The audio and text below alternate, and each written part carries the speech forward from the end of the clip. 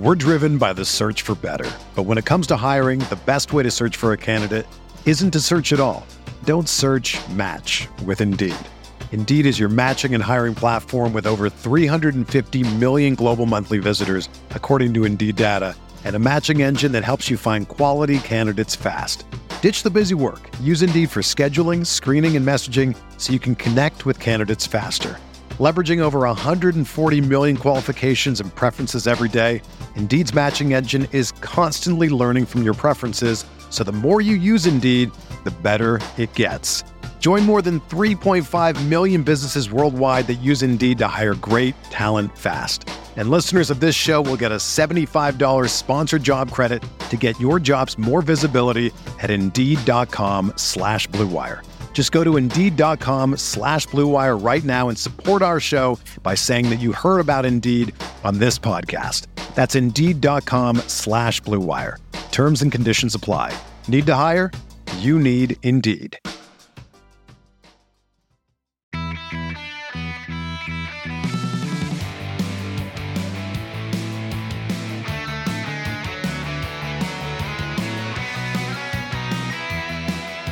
Welcome to episode 374 of the Barcelona Podcast, brought to you by the Blue Wire Podcast Network. I'm Dave Hilton, and instead of always looking forward and talking about Jules Koundé, I have the pleasure of being joined by the president of the Peña Blaugrana Las Vegas, the city that hosted last night's game with Real Madrid. Maybe we can debate whether or not you want to call it El Clásico, but I think we're into bigger things and better things after that. But it's no other than Jared Lindsay. How's it going, Jared?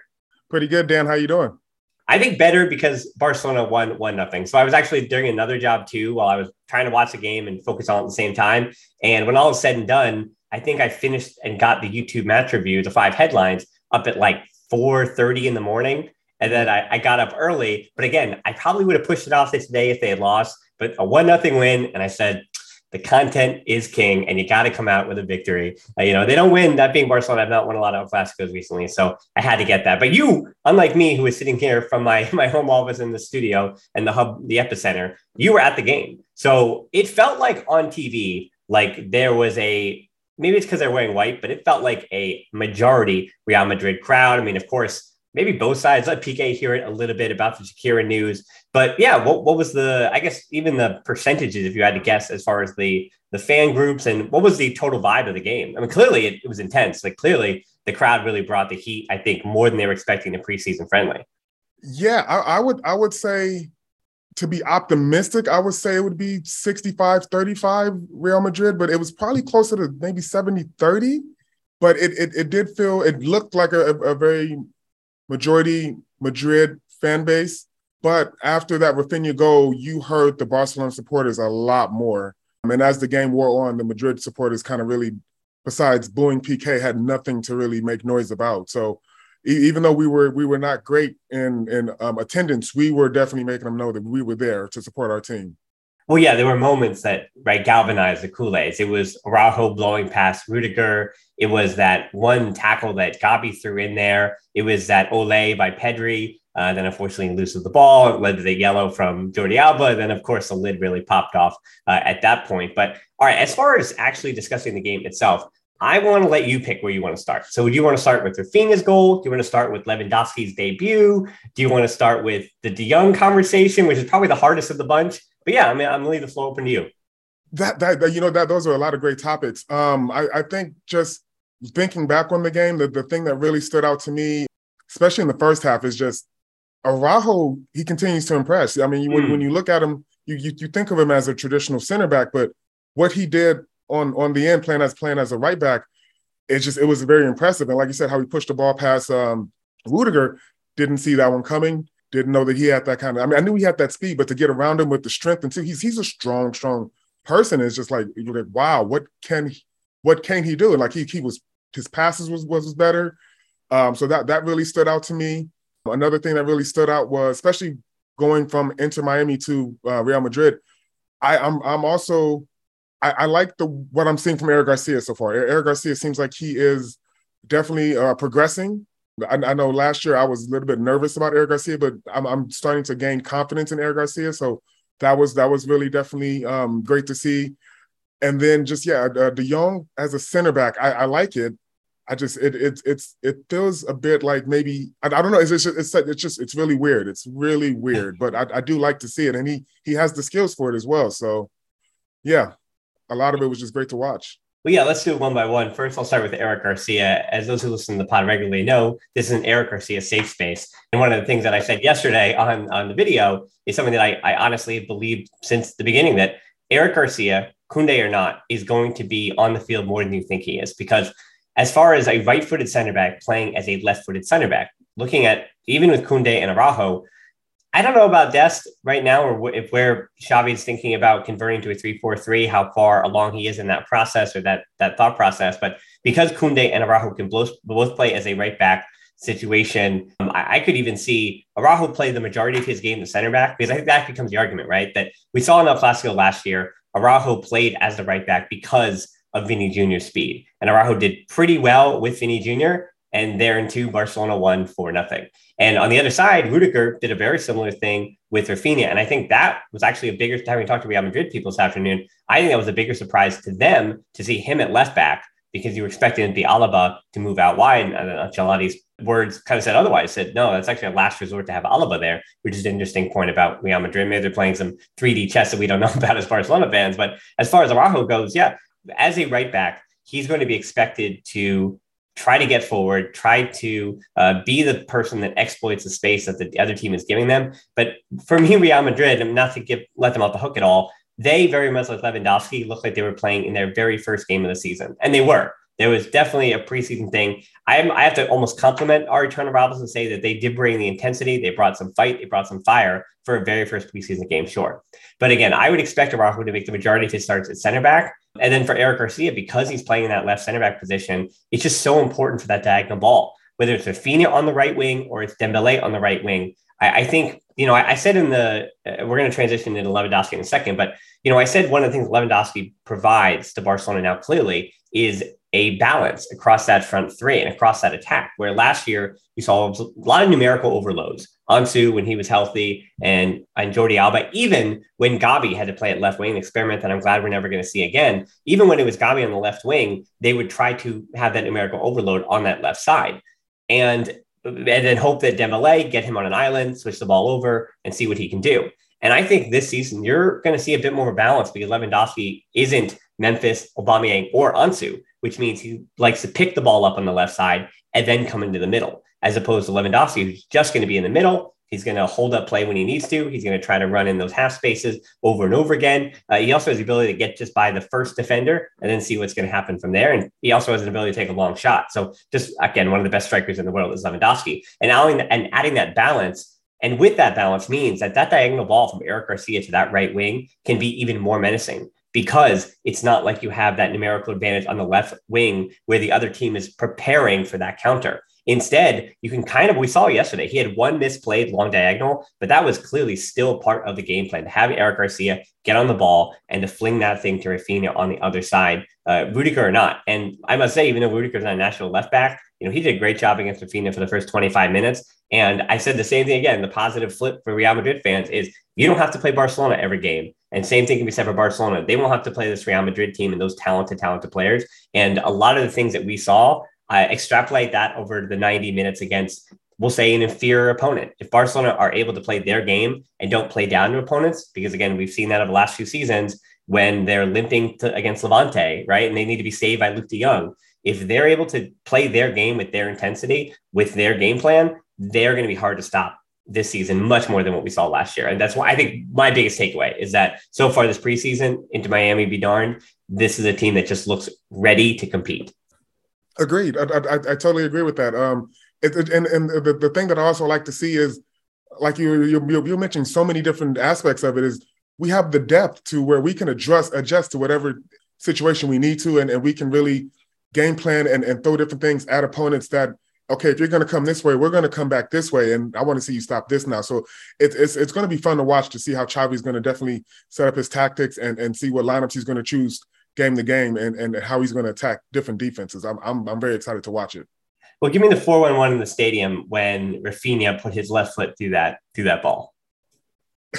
It was at first it was silent, because at least where I was, it was kind of hard to see it. But then once you saw the net shake, the stadium erupted. It was crazy.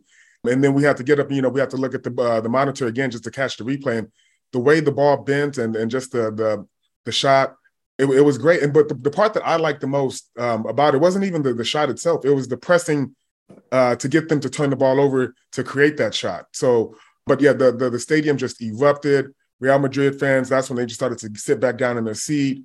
And it was all Kool-Aid after that. We just had our fun in the stands.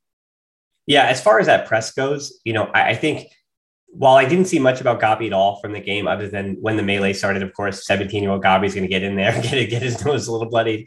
But I think Pedri wasn't really spoken about, other than there was actually that it was a good transition that Barcelona had right up through the middle. They were knifing through that defense, and then the ball stopped on Pedri's foot. And usually he's going to play that through ball, but we'll say the triangle, if you will, of the left interior Pedri and Lewandowski and Ansu, the timing wasn't there yet. Like Ansu still looked like 75% to me, and Pedri, kind of looked like preseason form, and Lewandowski just wasn't combining with his teammates. The timing wasn't there yet. And that has me, supremely optimistic if those three cannot be on the field together, of course, in that position. But while Pedri offensively didn't look like he was in the rhythm he was when he really helped Barcelona get from 10th to second last season when he came back healthy. But his defensive acumen was there from the first minute.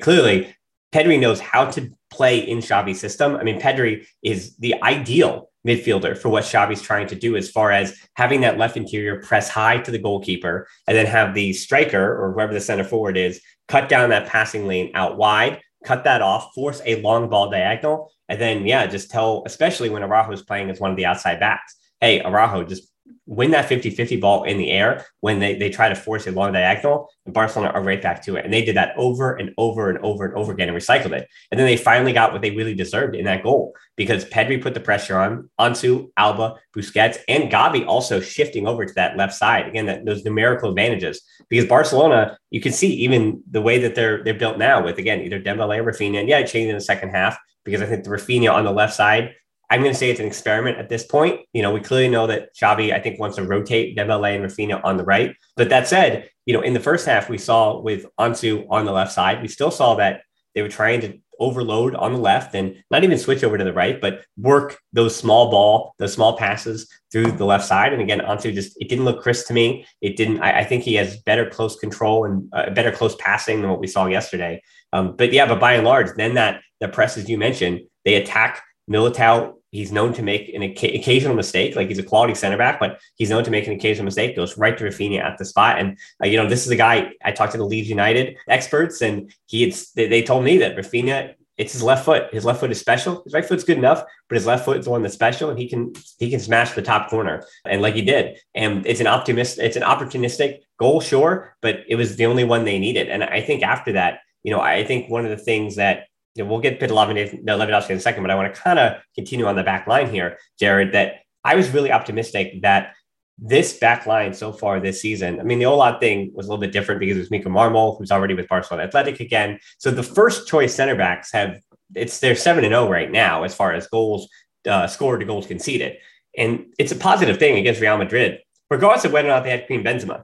It's like the argument I made again, like Eric Garcia got undressed like 6 times last year. And 4 of those times were to Lewandowski, Benzema, and trying to remember the other one, and then somebody for one of the, we'll say, lesser teams in the Liga. But, Eric Garcia wasn't often like totally whipped out of his boots too often last season. It was the best of the best to do that, which is also what Kool-Aid are expecting, that, hey, if you can't hang with the best of the best, then we don't really want you. We want somebody who's going to be able to contribute whenever we need to, right? In case there are other injuries or what have you. But I was really happy with Eric Garcia. And then Christensen. What about Anders Christensen? I felt like, once again, his debut, he was the last one I mentioned too, that it kind of went under the radar, but for me, he seems safe. And as a center back, I think that's a good thing. When you think of great duos, who do you think of? Jordan and Pippen, or LeBron and Dwayne Wade? I talk about basketball a lot here on this podcast, but for the Barcelona version, there's Piqué and Puyol, or Piqué and Mascherano, or the easy example of Xavi and Iniesta. And as you can hear from my voice, the perfect teammates aren't just professional athletes. It's cold season. I guess the flu and cold medicine, perfect teammates as well. But in this case, when it comes to growing your business, that's you and Shopify. Shopify is a global commerce platform that helps you sell at every stage of your business. Shopify helps you turn browsers into buyers with the internet's best converting checkout, up to 36% better compared to other leading commerce platforms. To be honest, I've been doing this show long enough, and as I mentioned, it's cold and flu season. You hear it in my voice, especially during the holiday season. So whenever it comes to this business, anything that I can set up and kind of have working in the background that I know and can trust is just plugging along without my attention. Those are the things that I really value at this point. So when my brain is foggy and all I can do is manage to turn on the microphone, talk to the guest, or just talk to myself and get out a piece of content, everything else, having that all automated or working in the background, that's been important to keeping me sane. And that's the thing about something like Shopify. What I do love about Shopify is how no matter how big you want to grow, Shopify gives you everything you need to take control and take your business to the next level. So no matter how big or small, how good of a month or how bad of a month, things are just the same working in the background. Shopify powers 10% of all e-commerce in the US, and Shopify is the global force behind Allbirds, Rothy's, and Brooklinen, and millions of other entrepreneurs on every size across 175 countries. Plus, Shopify's extensive help resources are there to support your success every step of the way, because businesses that grow with Shopify. Sign up for a $1 per month trial period at shopify.com/tbpod, all lowercase. Go to shopify.com/tbpod now to grow your business no matter what stage you're in. Shopify.com/tbpod. We're driven by the search for better. But when it comes to hiring, the best way to search for a candidate isn't to search at all. Don't search, match with Indeed. Indeed is your matching and hiring platform with over 350 million global monthly visitors, according to Indeed data, and a matching engine that helps you find quality candidates fast. Ditch the busy work. Use Indeed for scheduling, screening, and messaging so you can connect with candidates faster. Leveraging over 140 million qualifications and preferences every day, Indeed's matching engine is constantly learning from your preferences, so the more you use Indeed, the better it gets. Join more than 3.5 million businesses worldwide that use Indeed to hire great talent fast. And listeners of this show will get a $75 sponsored job credit to get your jobs more visibility at Indeed.com/Blue Wire. Just go to Indeed.com/Blue Wire right now and support our show by saying that you heard about Indeed on this podcast. That's Indeed.com/Blue Wire. Terms and conditions apply. Need to hire? You need Indeed. Oh, yeah, I agree. I was watching Christensen as well. I didn't really know what to expect signing him, but the perfect word is he's safe. He's very even keel. Doesn't really seem too nervous. Doesn't really fold under pressure. He knows where to move when there is pressure. Get the ball from Ter Stegen and find the right pass out. And he's also a very good defender as well. So I like that signing. I think he's going to, like I said, add depth. And then with the other signings that we're going to do in this transfer window, I think that we have a very underrated defense, if I do say, that can really give us a lot of clean sheets and really close out games, something that we had trouble with last season. Well, let's say that Koundé is arriving. Let's do the hypothetical, because it's been reported an hour ago, and I think most people are just saying Koundé is definitely arriving on Monday or for tomorrow or Tuesday for 55 million plus variables, or not exactly sure what it is, but it seems like he wants to come. And so far, all the players who wanted to come have arrived at the Camp Nou. But if you had to set aside or set up we'll say if we're going to play, say a 4-3-3, we're going to play it safe here. Say Xavi is not looking to do that 3-4-3, because I think that complicates it quite a bit. But if it is a 4-3-3, and I mean, it's cheating because you get to use Koundé or Araujo as the right back if you so choose, so you can throw in those rotations. But give me your center back depth chart, your left foot center back, your right foot center back. Give me that depth chart from top to bottom here, because again, PK also came on in the second half. And for all the things that he's saying, he's not done yet. He's not retiring. He's not hanging up. Yes, he has a lot of deferred payments. Yes, his personal life has gone through it in the last few months, but he's still Gerard Piqué. Not to say the Barca legend, but he still clearly has a lot left in the tank. Having not played, I want to remind you, international football in quite some years. And I think that has actually extended his career a bit.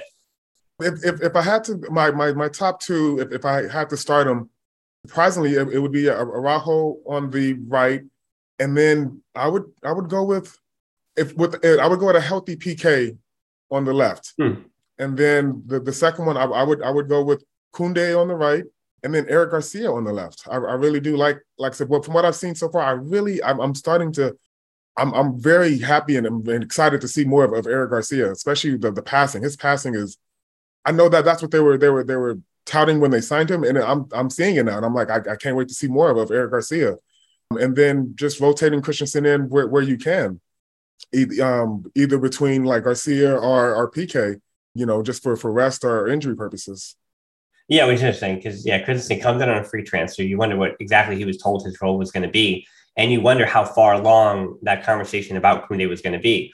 And the one guy you didn't name, and now we have to do, unfortunately, that part about Frenkie de Jong, is that because you didn't name Frenkie de Jong, you'd have to think that if Koundé is arriving, that even if you wanted Frenkie de Jong's days to be numbered, again, it's still a financial move. At the end of the day, it's still a financial move, even if there is sporting merit to it, because that's what we keep agreeing that. I mean, if you're de Jong and you're saying, I watched the tape, Gabi, Kessié, Pedri, I don't think so, right? It's not de Jong's spot. He's fourth on that depth chart and behind those three. And then, you have Sergio Roberto just to do that job, to just wander around the field. Or you have all these young players that we're seeing as well, these other midfielders like a Pablo Torre, that give Pablo Torre those few extra 10 minutes instead of having to jam a square hole into a square peg in a round hole. There we go. For de Jong at center back, This is an interesting one because I have for a long time, Jared, on this show and beyond, said that I think he would do his best in a 3-back line at Barcelona as a center back and be anticipating, be taking up space with his dribbling and keeping that defensive solidity with 2 center backs behind him and basically turning into a diamond in the midfield. And I think that, not even a diamond, it's a double pivot, which again, if you look at what Xavi was trying to do in possession, because regardless, in possession, it's still a 3-4-3 because they're still getting those wings high anyway, or a midfielder shuffles out and they still try to use the width of the field. So setting up in that 3-4-3, Dembélé as a libero, you're really calling it like a 2-4-2-2 or whatever, whatever, especially with Ansu and Lewandowski up top in the box. Like that's really what you're looking at. You're looking at, almost there it is. It's a 2-4-2-2 or a 2-2-4-2, right? You know what I mean? With technically a double pivot, if you will, of Busquets and de Jong, but it's not because it's a functional double pivot because de Jong is only taking up that space and taking those positions when that space is available and he's able to dribble out of pressure. And I think, as again, I've said for a long time, like that maximizes his skills in the same way that Eric Garcia as a right center back, even though he's right-footed, playing him on the left and allowing him to be the one to use his elite ball playing, because I think he's even surpassed PK already as the best passer on that back line. And he's able to use that elite skill better on the left side than the right. And that's what function comes down to. So I think if de Jong is going to stick around, I think he's just too good of a player to not get any minutes at all. And it's going to be about function. I think it's going to be a problem that Xavi's going to have on his hands. And if de Jong stays around, again, I think he's going to get minutes. I don't think they're just going to put him in the stands. It wouldn't make sense because Xavi, just like with Dembélé in the spring, we didn't know if he was going to come back. Xavi wants to win games. And if you're in his squad, he's not going to, especially for de Jong's going to get a number, as in his number. So it's not like he's going to lose his number to somebody else that they haven't registered yet, but will they be able to register others? So like we might, again, this might be a completely, not impossible, but it might be an unnecessary conversation because Koundé might only be able to be registered if de Jong leaves. So right, we might even be having this conversation for any fruitful purpose. But the one guy I would say is definitely going to be on the outs if de Jong definitely were to stay is Serginho Dest, and he may be on the outs anyway, which is unfortunate because you saw it live. Dest just, let's put it this way. Alba did not have a great game, but we know what Jordi Alba is, and I'm going to throw that away. But I would say that Alex Balde, who was having another one of his auditions as a young player, right? I thought Dest was closer to Balde than he was to Araujo.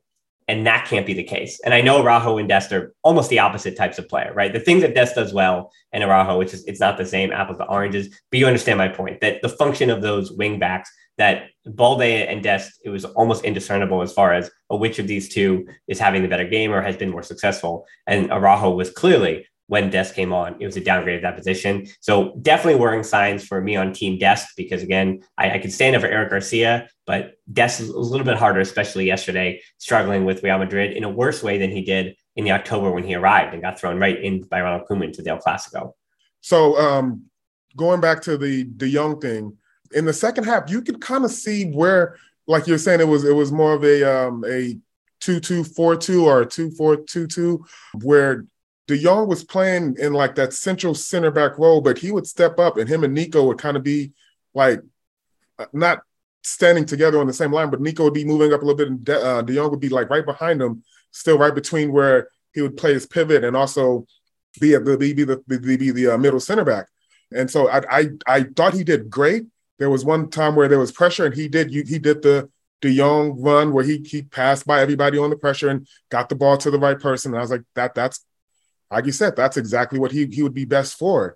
And then moving into Dest, after we went up 1-0, I'm not going to lie, my anxiety kind of dropped. I knew that we kind of had the game because everybody, I'm not saying everybody, but a lot of people know that without Benzema in the game, Real Madrid really doesn't have much of an attack.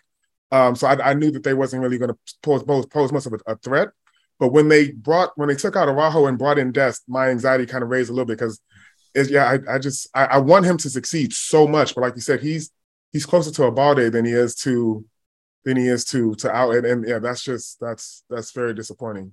Well, it's also about value. He has resale value still, and true. And most clubs around, especially the top clubs, are looking for a cheap, well, relatively cheap young outside back that they might be able to hit on. I mean, even looking at the career of João Cancelo, like it took him a while in Valencia, he had hot and cold moments. And then it was his second year at City when he was 27-ish, right? I think he's 29 now or whatever it is, or 30. And so it took him till about 27 to say, oh, that's a fullback in that elite category, even though he had played for Valencia and even his first year at Man City, not really knowing where he fit. And now he could play on both sides. And Dest can do the same thing, right? That's the argument about Dest too. Like it's the same function about Sergio Roberto, where for the number now that Sergio Roberto makes and the concessions he made with his contract for the club, and he's hanging out as a fourth captain, like, whether you're upset about his blonde hair, that might be the only thing you can be upset about Sergio Roberto, because it seems like he's fully accepted his role, that he is guy number 22, 23, 24, 25 on the squad list. I mean, that's his role now this season. He can be a backup right back when necessary. But again, if Koundé comes in, I mean, Dest is probably only going to play right back under Xavi, not going to play on the wing, obviously, at all, because he's competing with Dembele and Rafinha on the right side. So that's nuts. And then his backup position really should be that backup left back spot. If Balde isn't a better option there, and maybe he is, especially if he sticks around to play Barca Athletic, though I think that's going to be a conversation that we're going to keep having this summer because Jorge Mendes is Balde's agent. So not so sure about that. But before we get to Lewandowski here, I do want to ask you about Nico.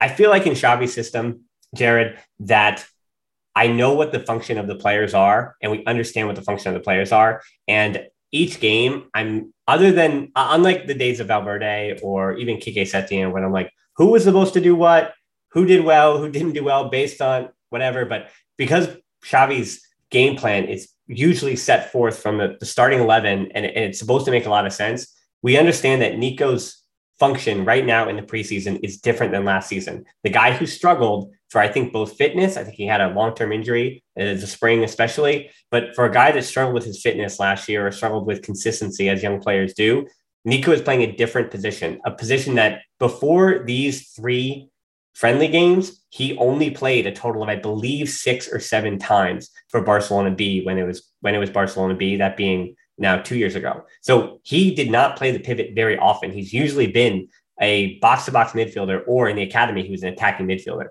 So for him to try to turn the pivot into his own, I'm overreacting a little bit. I'm not saying there's no comparisons or anything. I'm not saying anything about Busquets. But what I am saying is that Busquets, who is probably going to play 45 games this year if he doesn't get hurt, maybe even minimum 45 games, to have Nico available for that rotation in the 60th minute when Busquets starts to get a little bit winded, for the occasional Copa del Rey, for the away match to, no offense, but I look at Girona's team right now, and other than NYCFC's Tati Castellanos is on the way, and Arnau Martinez is a good young right back, that squad, that being Girona's, is not a very deep squad, not a very good squad. So yeah, away on the road to Girona, especially Nico, who he's not from Catalonia, but he's been in Catalonia since he was 10 years old. Give him a run out there. So am I overreacting to Nico? I'm not saying that he deserves to start over Busquets. That's crazy. I'm not even saying he's ready to take over when Busquets' contract is up next season. But I am saying that everything that I've been seeing from him so far in these 3 friendlies indicates that he is the backup pivot to Busquets and is going to do just a fine job at that spot this year. I totally agree. Yeah, from what I've seen so far in the friendlies in the preseason, he's done great. Yeah, I feel comfortable, not this season, but yeah, moving forward into next season, him learning under Busquets and then taking over that role. I think he will be a perfect replacement. I know we didn't get an open training here in Vegas, but we were able to watch him come off the bus. And the first person off the bus was Nico. And somebody leaned over and said, "Who is that? That guy is he's big." I was like, yeah. That's Nico. And I was like, yeah, he has the body build to be the pivot where he can really handle the pressure, shrug it off, and move it and find the right pass to get the ball up the field. I think we are in great hands moving forward after Busquets, definitely. Well, speaking of big bodies that can cause a little damage, we saw what Kessié did to Ansu Fati in training the other day. Just he was not standing there at all. Just blew on him, and Fati crumbled. Of course, worried everybody. But as far as Kessié goes, he has been to me so far not only what the Milan fans advertised to me again, but it was basically just convincing Culés that he's not a double pivot, that he's not a defensive midfielder. Just understand that he is a right interior that's basically going to play between the lines, right? Box to box. And he's going to be physical, but he can also play a one touch, and he's going to get forward consistently, and he's going to miss, and he's going to miss goal. Like, those are basically the 4 things I were promised. And I mean, you saw it yesterday in the second half. He hit all those boxes. He said, okay, this is who I am. So let me make sure I check that off my box too. So yeah, how do you feel about Kessié so far? I mean, I guess we already said it, that it seems like De Jong's looking around and saying, hey, I was 75 million euros, and yet I lost my spot to a free transfer. And I think that's for good reason. I'm excited. I've heard great things about Kessié. I watched a couple of matches with him, and I thought that it was going to take him some time to adjust. Really, I'm not going to lie, but he's hit the ground running for sure. Just watching in the stands, I for a brief moment I was just focused on him only, and he has the intelligence to know where to go, how to pass, and then also to move after the pass and kind of just keep the flow going. And he has that physicality that we've been lacking in our midfield as well. So it's a breath of fresh air, really. Xavi has a lot on his hands to really figure out who's going to play and when and how much, because we have a very talented midfield and they're very, what's what I'm looking for here? They're very different. Each of them, they're very unique, have their own different styles. And so it's really going to be fun to watch him pick and choose and see who plays where. And I'm lost for words at how fast he's adjusted to the Barcelona system, really. Yeah, I think the thing that surprised me the most is that, again, while I think African midfielders, especially interiors, they tend to have this reputation of roaming and not having the positional sense. And why I think some of that is contrived and just kind of just flat out made up. But he, from minute one, knew where to be on the field. And I talk a lot about a boring concept of rest defense, right? And I've said before in the past that Ricky Puig is the worst rest defender I've ever seen, maybe on a first team match, just because, for all the things the guy could do, he was never in the right spot the minute the ball was turned over, the moment the ball's turned over. While Sergio Busquets, is arguably the greatest of all time at that really boring, weird concept, right? To be in the position in preparation of the turnover. And I think Kessié, that's where he not only has impressed me so far, but there's also room to grow, especially alongside a Nico. Like, those two have matched up together a few times. And I'm wondering with the experimentation of the minutes, how that's going to play out. But that Kessié Nico time together, even against Olat, is proving to be working out in terms of both those players, where Nico is getting to the spots he needs to be in rest defense to cut out those counterattacks.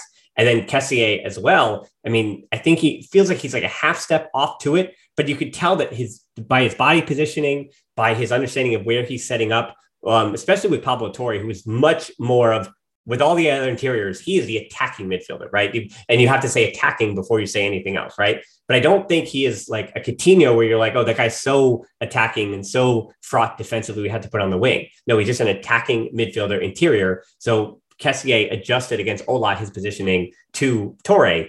That said, again, it was also a 5th division side or a 4th division side in Olat. So it's not like they were reinventing the wheel in the midfield against them. But again, I thought that midfield trio really impressed me against Olat. And I think we're likely, I'm not sure. I'm going to the Red Bull game on Saturday. So we'll see if they do that there or against Juventus on Tuesday. So now just working through some of the other parts of the match. Again, the ref, I think he got away from him a little bit. And I was having a little bit of fun thinking about, so Madrid fans obviously call Barcelona Barcelona, because they get all the success from VAR. And then obviously Madrid is the other side of that, especially in the Champions League. But all I know is that Barcelona on the front foot should have been a handball on Odriozola in the box on that Balde cross. Probably a red for Casemiro on Memphis. I don't know if you guys could see that on the big screen, but Casemiro just punched him in the head and after the play and nothing happened to him. And Ceballos, probably definitely a yellow for a little bit of extra shove on Nico on the ground. On again, the one mistake Nico made when he gave the ball away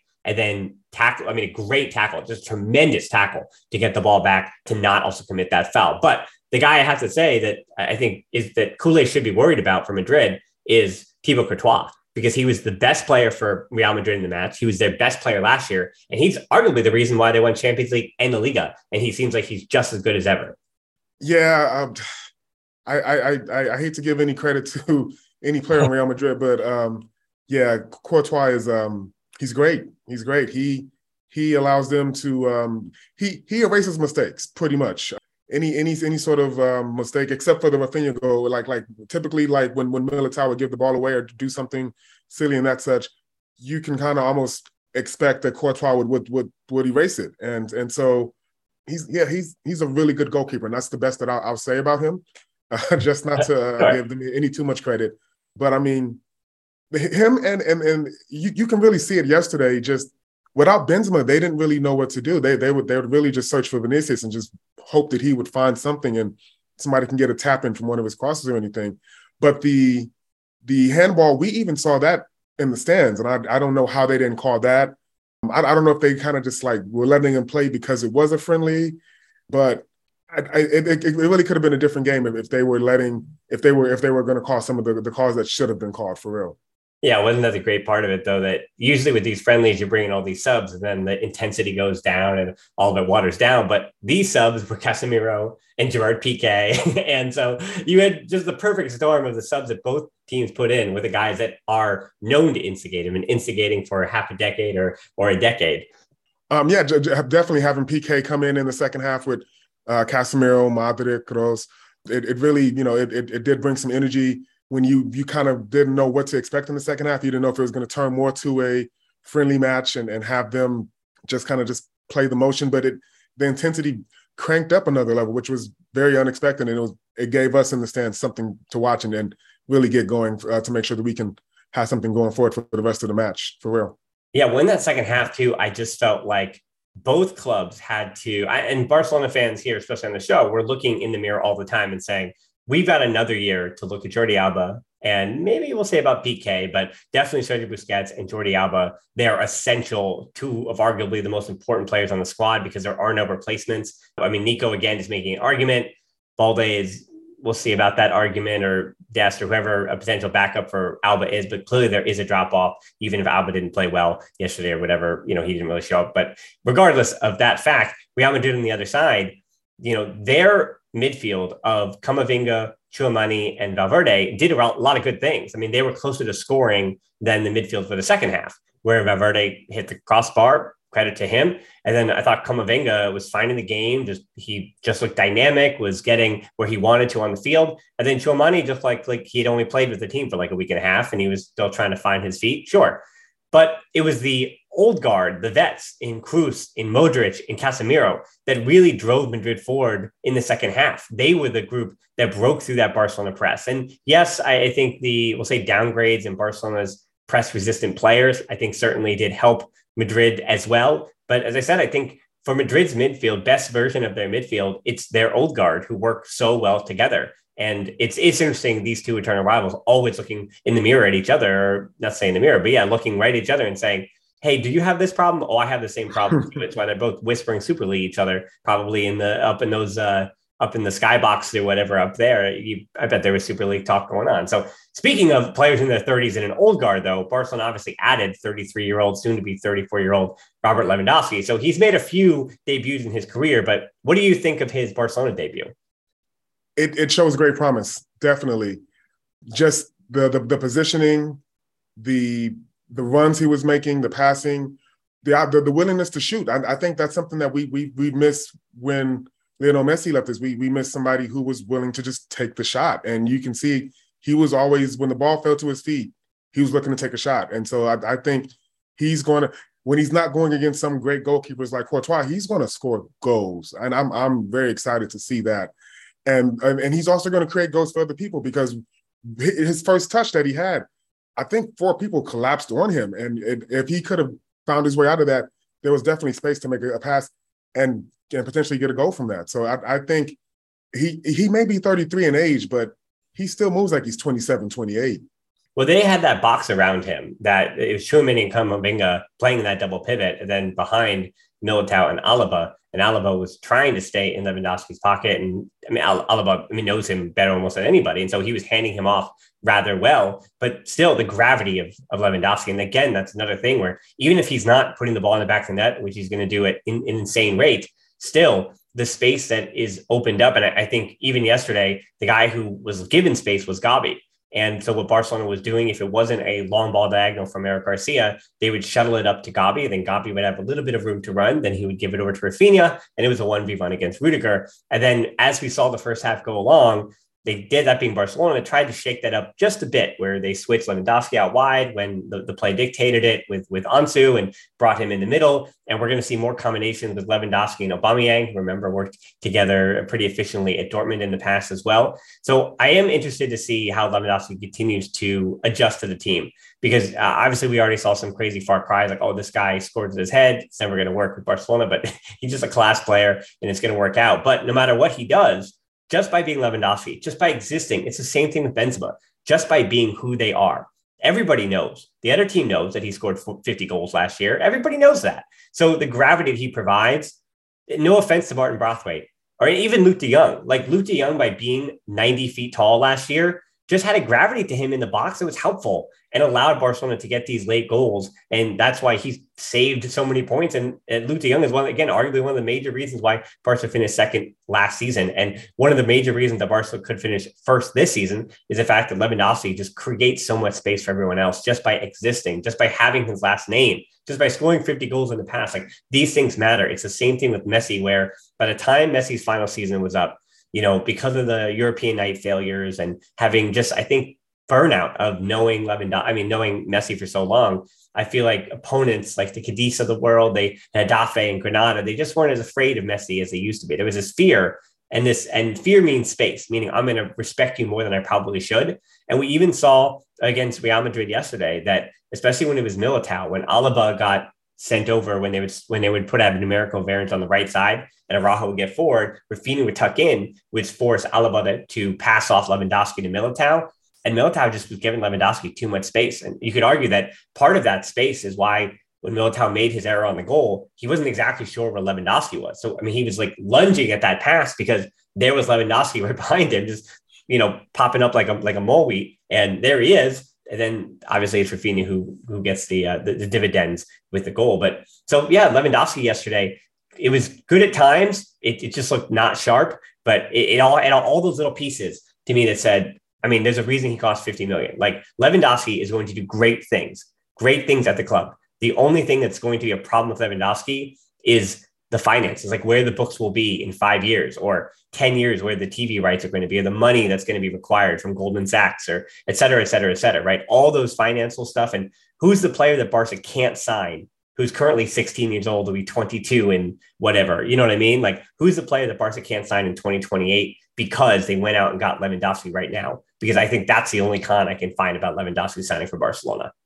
Yeah, I know you touched on this earlier. Like I said, it was his first preseason game, so there was definitely some signs of rustiness, but you could definitely see the potential with him and Ansu connecting. He's still coming back from injury as well, but there was a couple of times where they were just one or two passes away from putting another one in the goal. And so if they can start getting that continuity together and figure out where each other is going to be and where they like the ball and all of that, it's going to be a lot of fun for us this season and very scary for defenses going forward in La Liga. Well, I'm glad, Jared, that you had to have all that fun in Las Vegas. And I would be more jealous, but again, I'm going to be seeing them in less than a week as well. So they are coming here to, we'll say, the New York area. So to Harrison, New Jersey, to play against the Red Bulls. So it's not El Clásico. Well, again, I'm not sure if we want to call it El Clásico. Can the preseason be El Clásico? But I think the question I asked for the headlines for you, Jared, was, can the biggest game in Spain be the biggest game in Spain if it's played in Las Vegas? There's something about like playing it in Spain that's like almost required to be El Clásico, but you get the point. You know what? I would say no, it cannot be the biggest game in Spain, but for us here in Las Vegas, this game meant a lot. This was a huge game to us. People were talking about it ever since it was announced.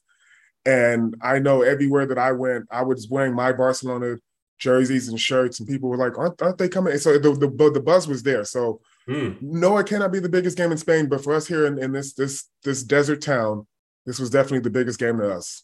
Yes. Yeah, unfortunately, in New York, you need a lot more to happen. It's really got to be a big event to get people's attention here. But yeah, you kind of pitching already. Where can people find the Peña? I mean, I know that Vegas is not one of the oldest Peñas, but it's certainly one that has popped up and really done a lot of great things recently. Yes. If people are interested in coming in and watching a game with us, we watch our matches at Parkway Tavern, which is on Flamingo and Decatur, not too far from the Palms from where the team was staying. So we definitely had some people go over there and try to sneak a peek at the team. But yeah, it's 4930 West Flamingo Road, Las Vegas, Nevada, 89103 is the zip. Well, you can also, in the show notes below, we'll have a link to the Peña Twitter page, and follow that through to all the different links to also make sure you can put that in your Google machine on your phone and make sure you're there hanging out. So we do have some listeners from Las Vegas. So we hope you can find some new faces at the Peña. But Jared, thanks so much for joining the show. Again, you can follow along also with your local Peña. It's not just the Peña Blaugrana at Las Vegas. We got Peñas all over the United States, but also all over Europe as well, where a lot of our listeners may be. In India, we have them. In Nigeria, there are Peñas. There are Peñas maybe not nearby you, but in close proximity where you can see one game a year or 2 games a year with a pretty good group of Kool-Aids. And that is the case all around the globe for FC Barcelona. So that'll wrap up another show. Twitter and Instagram for us at the Barcelona Pod. By the way, we did hit 10,000K on Twitter. Finally, it took, I don't tweet. So for us to get there I'm pretty proud of us. So on Instagram at the Barcelona Pod as well, at HelpMe13 for me on Twitter, close Facebook page, Patreon, YouTube, where I have those 5 headlines. Again, new season, that means 5 headlines are coming back. You can see my pretty face at 4 a.m, looking good after those 11 p.m. matches here, at least here on the East Coast. So then for you, it was 8 p.m. there. But most importantly, thanks for listening to the Barcelona Podcast. Until next time, we'll talk to you soon. Forza Barca. Forza Barca.